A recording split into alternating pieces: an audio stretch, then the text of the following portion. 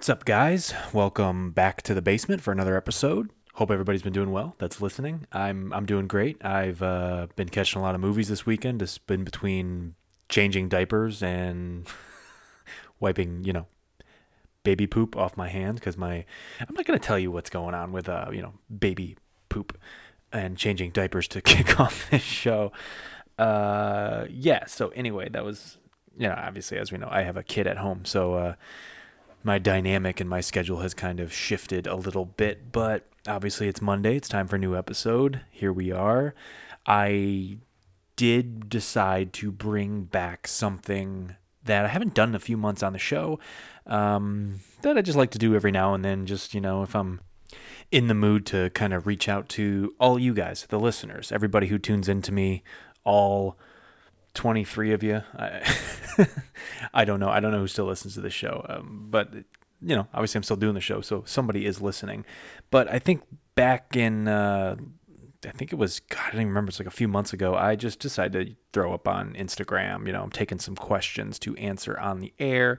And I've done this a few times. I do a mailbag episode where you guys, the listeners, or at least the followers of the Instagram page, respond to the story and send me a question, and I'll answer it on the air. And usually some of it's just about, filmmaking and, being creative and whatnot. Some of it's just, movie geek talk and questions about, what's your favorite genre, or what's your favorite subgenre of, I don't know, anything like that. And I actually, when I put the questionnaire out to all you guys, I got a little bit of both. So that's kind of fun.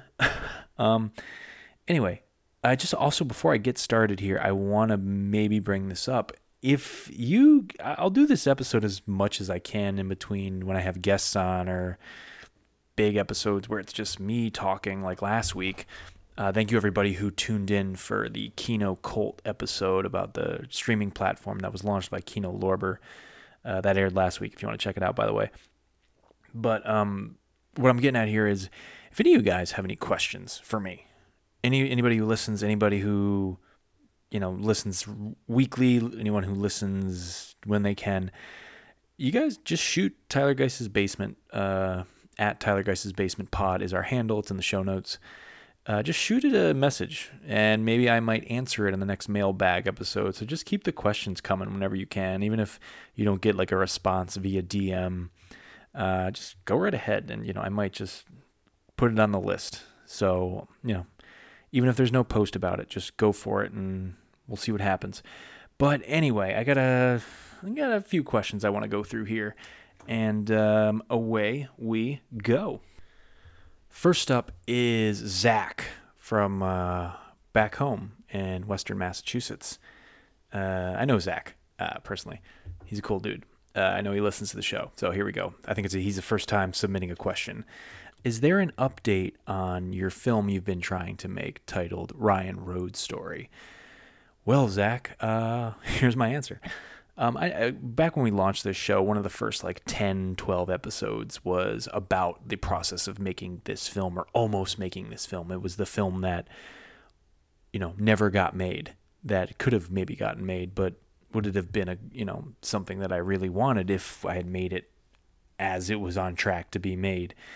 Go back and listen to the episode if you don't understand what I'm talking about. The title is called Once Upon a Time in Ryan Road, I think is what I named the title.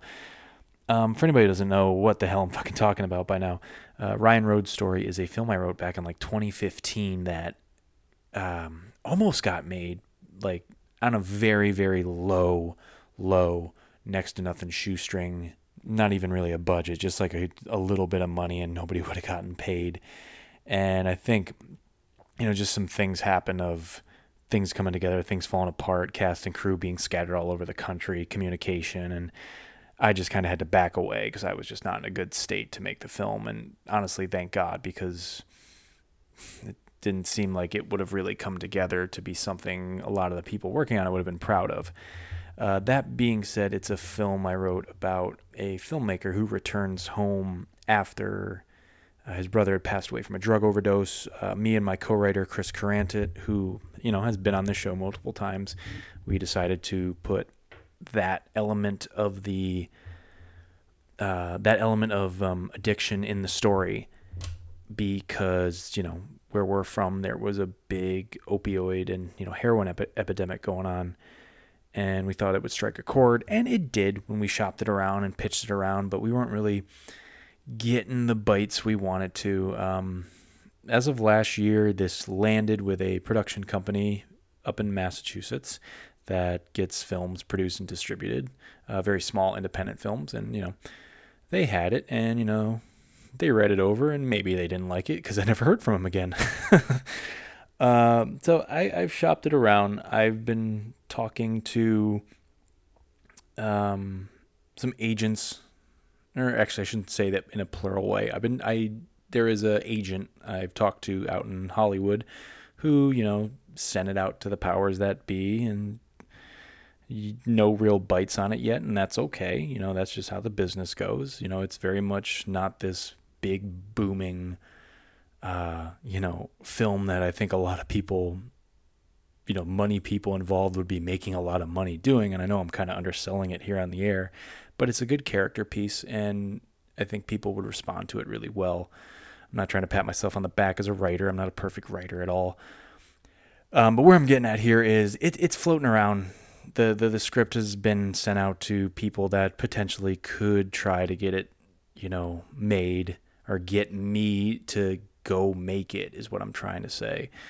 But, nobody's really said anything. And, it could be that film that, I wrote that never got made. It could, who knows, it could still get a life. I mean, I feel like that's just the one project that a lot of people talk to me about that, never comes to be. And maybe it needs another rewrite after 7 years. And, I've toyed around with that a little bit. Some of it was, I think I put it in like a very post-COVID kind of world.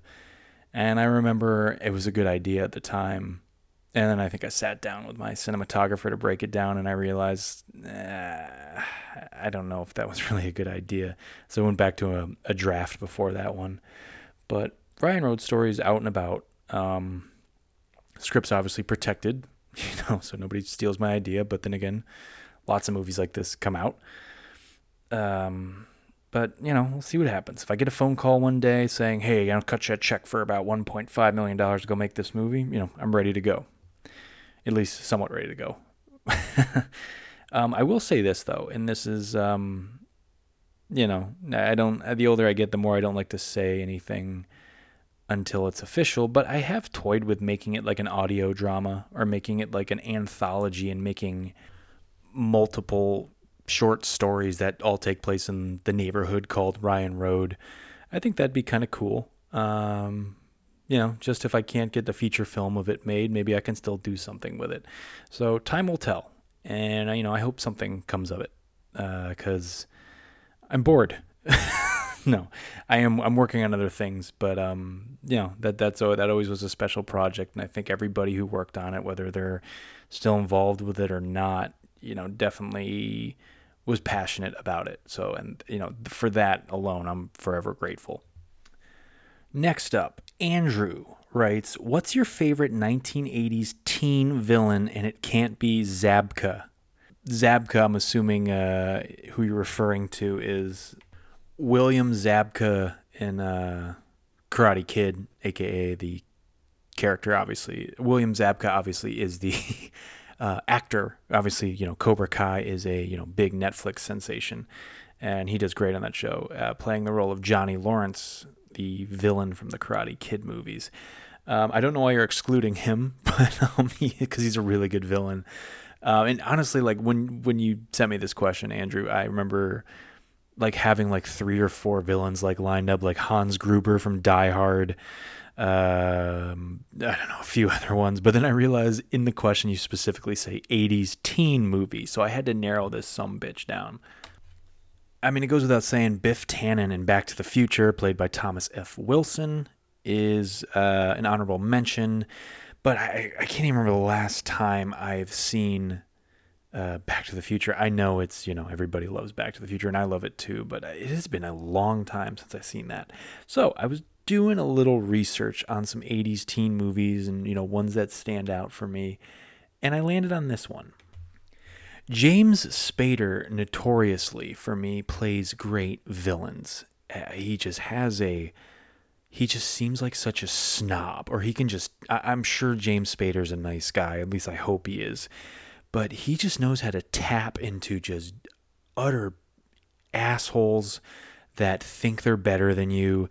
And he occasionally plays a good guy, but I remember always thinking in the second Avengers movie, having him do the voice acting for Ultron, the villain, just a genius casting call.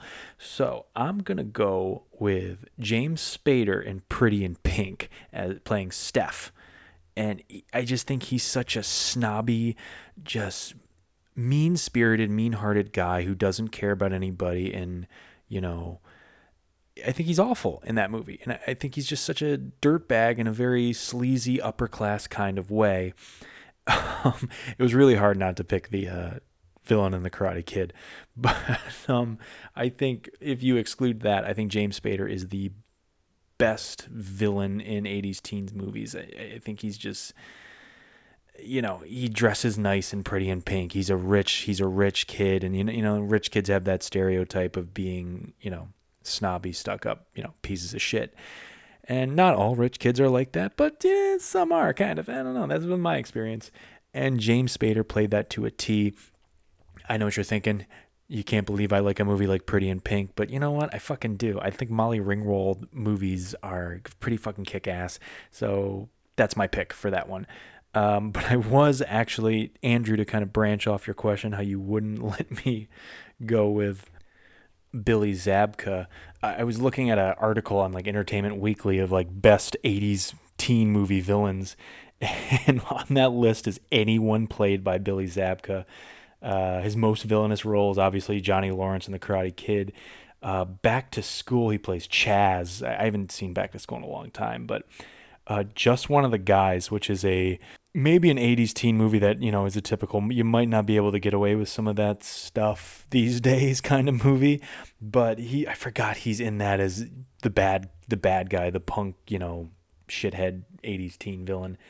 And yeah, he really is kind of iconic of that era.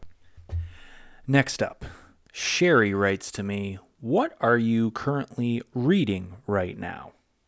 Pretty generic question, and I mean that in a very nice way, by the way. I maybe shouldn't have said that, but no, because obviously I think I post about it online of books I'm reading and whatnot, and in the future, I'm trying to obviously branch this podcast out and maybe talk about books I'm reading and whatnot, and graphic novels and stuff, because I'm a big comic book reader. I don't really feel like I fit the mold of a comic book nerd, but I read comics all the time. I read graphic novels all the time. But I have a stack of books that I'm plowing through and trying to avoid the bookstore right now, because I can't buy another book because I have like 6 books I have to get through. I read a ton of fiction, but I also read a lot of biography on filmmakers and Hollywood stories and whatnot. I'm a sucker for those. And right now I'm currently reading a book I bought almost a little over a year ago in Austin, Texas on, is it Congress Street or something? I don't know. Any of my Austin, Texas filmmakers know the area. Any of my Austin, Texas listeners, and there's a few of you out there that know what I'm talking about. But there's a bookstore there, and I just found this one day, and there's a film to go along with it. It's by Josh Karp. It's Orson Welles' last movie, The Making of the Other Side of the Wind. Now, as some of you know, I think like 3 or 4 years ago, Netflix acquired the rights to get Orson Welles' like unfinished or close to being finished, or it just wasn't fully edited yet. Everything was shot. His last film that he was working on before he died, that like went into like a safe, like, nobody knew what happened to it. It almost became like a legend. And Netflix, I guess, bought the rights, got everything put together, and it is streaming right now. You can go watch his final film, The Other Side of the Wind, that he was, making during the 1970s, I believe, early 70s and whatnot. And I know it's on there, and I've yet to watch it. I've almost clicked play a couple times. There's a documentary that goes along with the movie. I've watched that, and I was going to, I think one day do a double feature, watch the documentary, and then watch The Other Side of the Wind, but I didn't. But then I found this book, and so I finally have gotten around to reading the book after it's been collecting dust in my office. So I started reading it, and I'm about halfway through right now. I'm reading it in, little spurts here and there. It's kind of how reading's gone, now that I'm a parent. But it's so fucking good. It's so interesting. It's about it takes place in an era of Hollywood that I admire, that kind of late 60s into the early 70s, when studios were giving filmmakers like a chance to really kind of go do whatever the hell they want. Like, out of this era, you got your Spielbergs, your Scorseses, your George Lucas, Coppola's, the Film Brat crowd, De Palma's, all that whole crew. Peter Bogdanovich really kind of came up during this time. He just passed away, obviously, a few months ago. And Peter Bogdanovich was very close with Orson Welles, who worked on this film and I think is in it in parts also.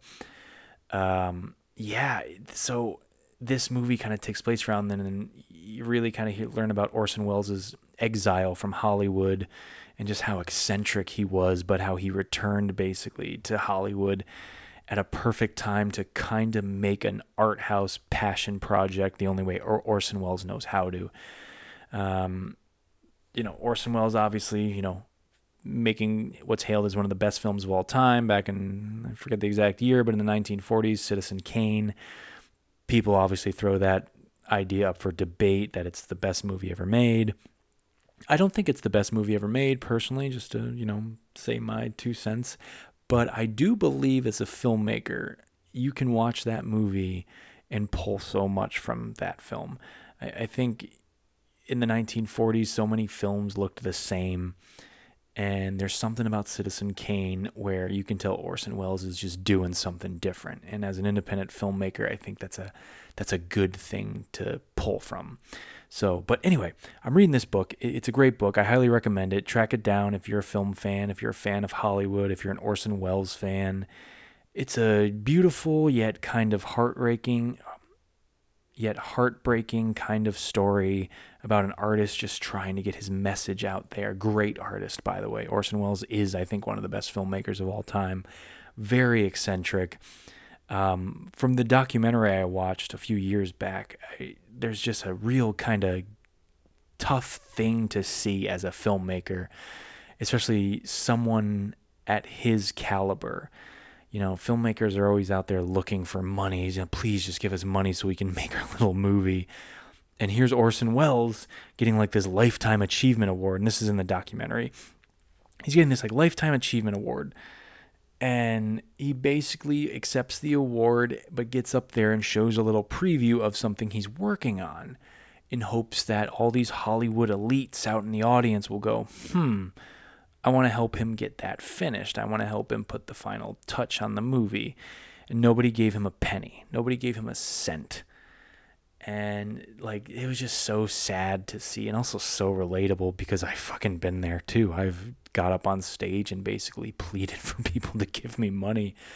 And, they never did. And, that's just how it goes too. I'm not holding a grudge against anybody. But it's so far is a really beautiful story. So I highly recommend that. It's Orson Welles' last movie, The Making of The Other Side of the Wind. Matt has sent me the next question. Matt, your question is, what is a good gateway director in foreign cinema if you're trying to watch films from overseas? That's an easy one for me. I'm going to go with Kurosawa. Akira Kurosawa is...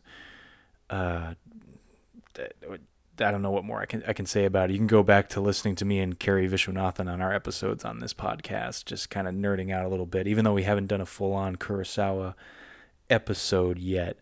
I'm a big fan of his, and his films are so epic and just so big in stature. Anything from Seven Samurai to Hidden Fortress.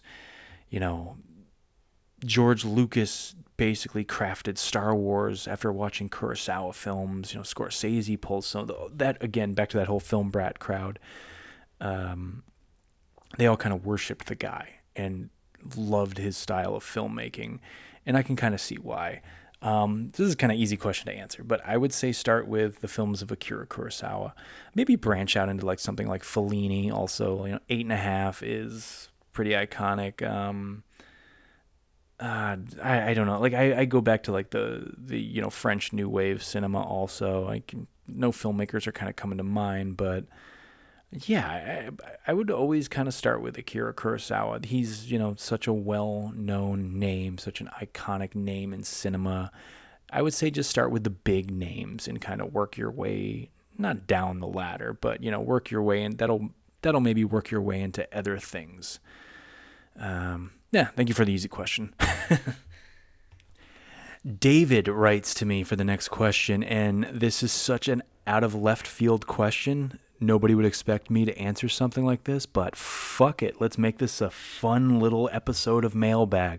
Tyler, what is your favorite movie with Beyonce? Let me just start by saying Beyonce's a hell of an entertainer. She's Look, if you want to say I know I wouldn't say I'm in the beehive as the internet likes to call it, but she's a fucking hell of an entertainer. Like she knows what she's doing. Like much respect to her. Like when she decided to kind of create her own new image and separate herself from that early 2000s Beyonce we all know. I can't believe I'm okay. Let's be real. I'm kind of a Beyonce fan. Fuck it. She's a hell of a talent, and I get it. I get it. I get why people love her. She's awesome. If my wife came in here right now and was just like, "Hey, I got tickets to, Beyonce playing such and such," I'll be like, "Fuck it, let's go. I'm gonna go have a good time at a Beyonce show." But anyway, Beyonce's been in a few movies. Some of them I haven't seen. Some of them I have.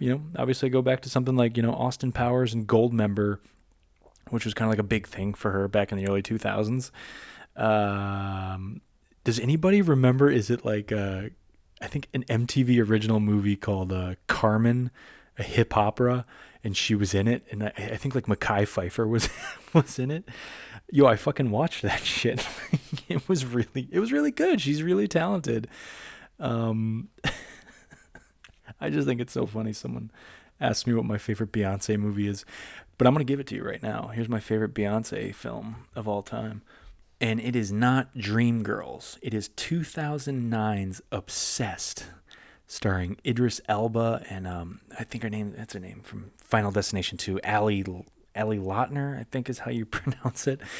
And I remember like this movie was previews were hitting like when I was like 20, 21 years old, and like it just shows you right in the trailer like Beyonce's gonna kick some ass.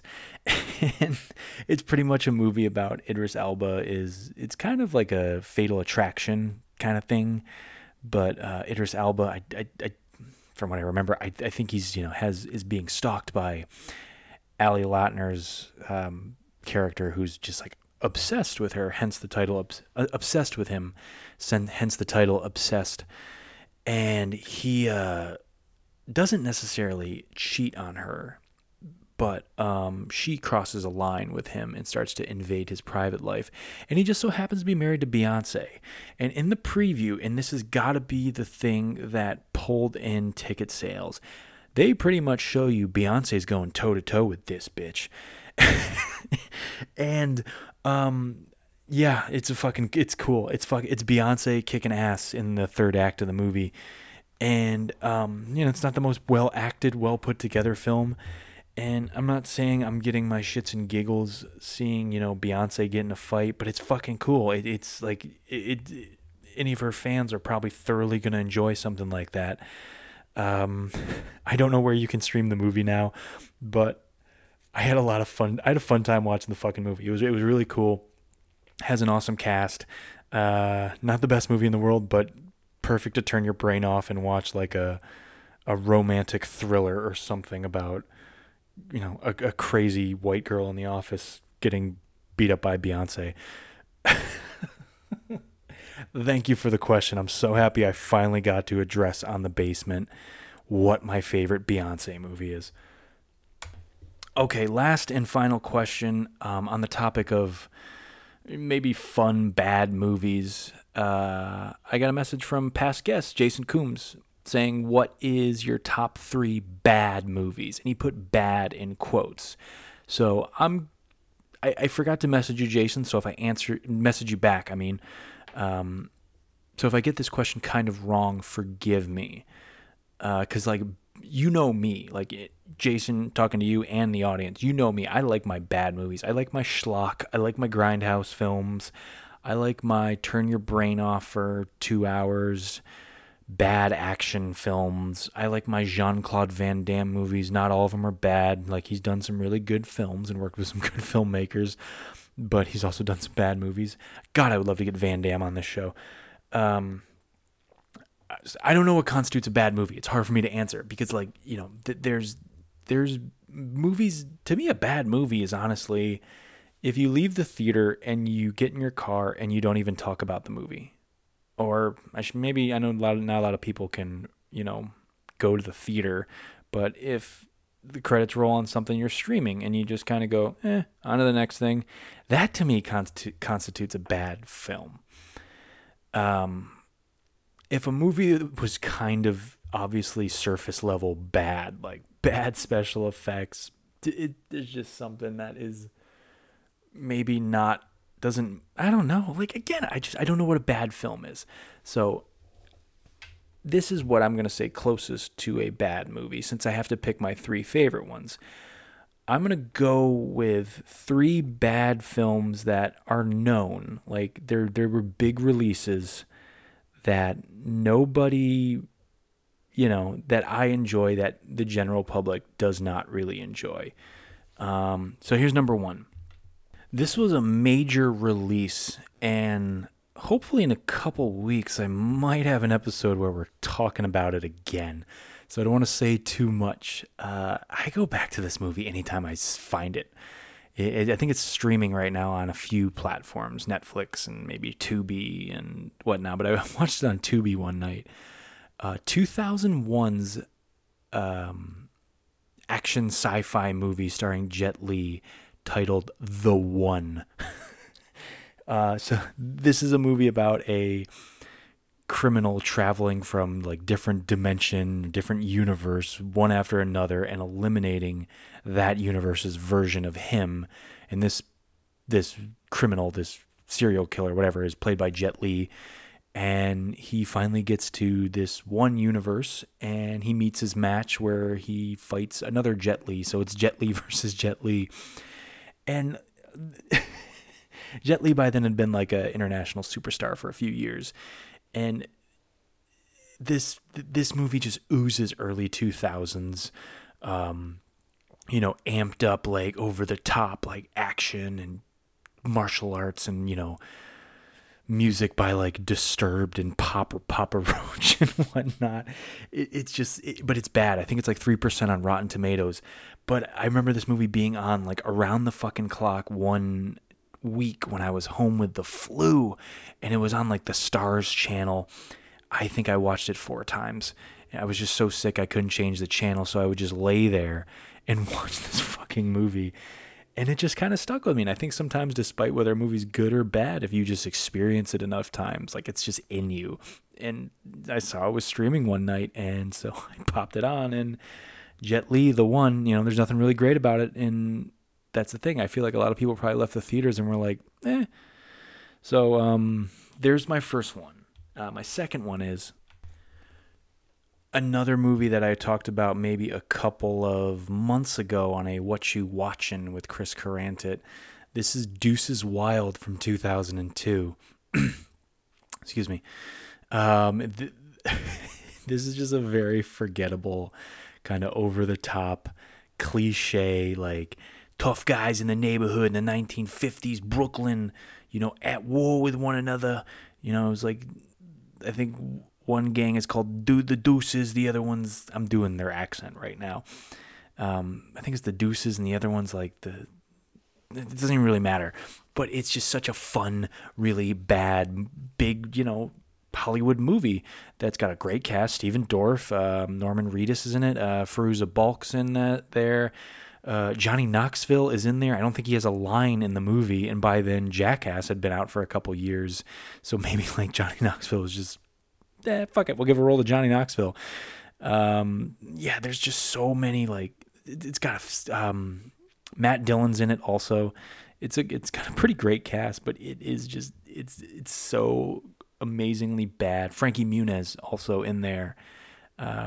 This was in the middle of Malcolm in the Middle fame. So he shows up in there as kind of the little kid in the neighborhood who's, you know, spreading the news to the deuces, what the other gang's up to, you know. Yeah, it's really bad, but there's just something about it. I am thoroughly, I'm just drawn to. So yeah, there's that, and then my final one. And look, again, I gotta mention, like, I could do a bad movie episode, and I probably should. Maybe I should, Jason. Maybe you should come back on. And a lot of them are from the early 2000s, by the way. But anyway, I love kind of bad movies, I guess, from my teenage years. But let me go with my final one. These are not in any way maybe my top three. I really have to give it some thought. But I'm going with maybe something that would be close to my top three. So my final one, though. A little action film from 1997 that is a sequel to one of the best video game adaptations of all time, if you ask me. This is Mortal Kombat Annihilation. 4% on Rotten Tomatoes. Very low budget special effects. Boring fight scenes. There's just no plot to this movie. And the plot, by the way, to this thing, might as well just say it, is every generation a portal opens up between the outer world and Earth. And Emperor Shao Kahn, who's played by Brian Thompson, who's a really cool character actor I see show up in a lot of stuff. He's the ruler of the mythical outer world who is there to like take over and whatnot. And pretty much all the survivors of the first Mortal Kombat movie are there to, you know, square off and fight him. And, you know, not really like a tournament or anything like it is in the first one, but that's what it turns into. And it's kind of funny because like it picks up the first Mortal Kombat ends hinting at what happens in the beginning of the second one, and then we finally get to the second one, and like some of the actors from the first one didn't come back to be in the second one. I think the guy who plays Johnny Cage is different, but he's killed off in like the first 2 minutes of the movie, and the girl who plays Sonya is killed off pretty. No, she's not killed off. Sorry, the girl who plays Sonya is a different actress. It's pretty bad, but again, it's one of those movies when I see it pop up on a streaming platform, or if I think I have it on Blu-ray actually. That's just how much I fucking love it, and I know it's awful. It's so bad, but just give me those 90s bad movies too. Like, give me the bad movies of my childhood that maybe when I was a kid I thought was pretty good. I think Mortal Kombat Annihilation hits all those beats. So there's my top three for now on bad movies, bad in quotes. I didn't say The Room by Tommy Wiseau. I know that's iconically bad, but there's something that brings people back to that over and over again. So it goes without saying, obviously people love The Room. If you don't know what I'm talking about, look up The Room. How do people not know about that movie by now? Anyway, thank you all for the questions. Thank you all for, I obviously, like I said at the beginning of the show, keep the questions coming if you would like. If you have a question anytime, I'll just add it into the list, and hopefully, you know, next time I do a mailbag episode, I will continue to cycle your questions through. With all that being said, thank you for tuning in to The Basement, and we will see you next. Oh yeah, by the way, my usual routine, leave a rating, leave a review on Apple Podcasts. Check us out on Spotify, Google Podcasts, iHeartRadio, and Podbean. And don't forget to leave a rating and review so people can find this show. I sound like this is my first time doing this. I feel like I haven't said this in a while. Take care. See you next week.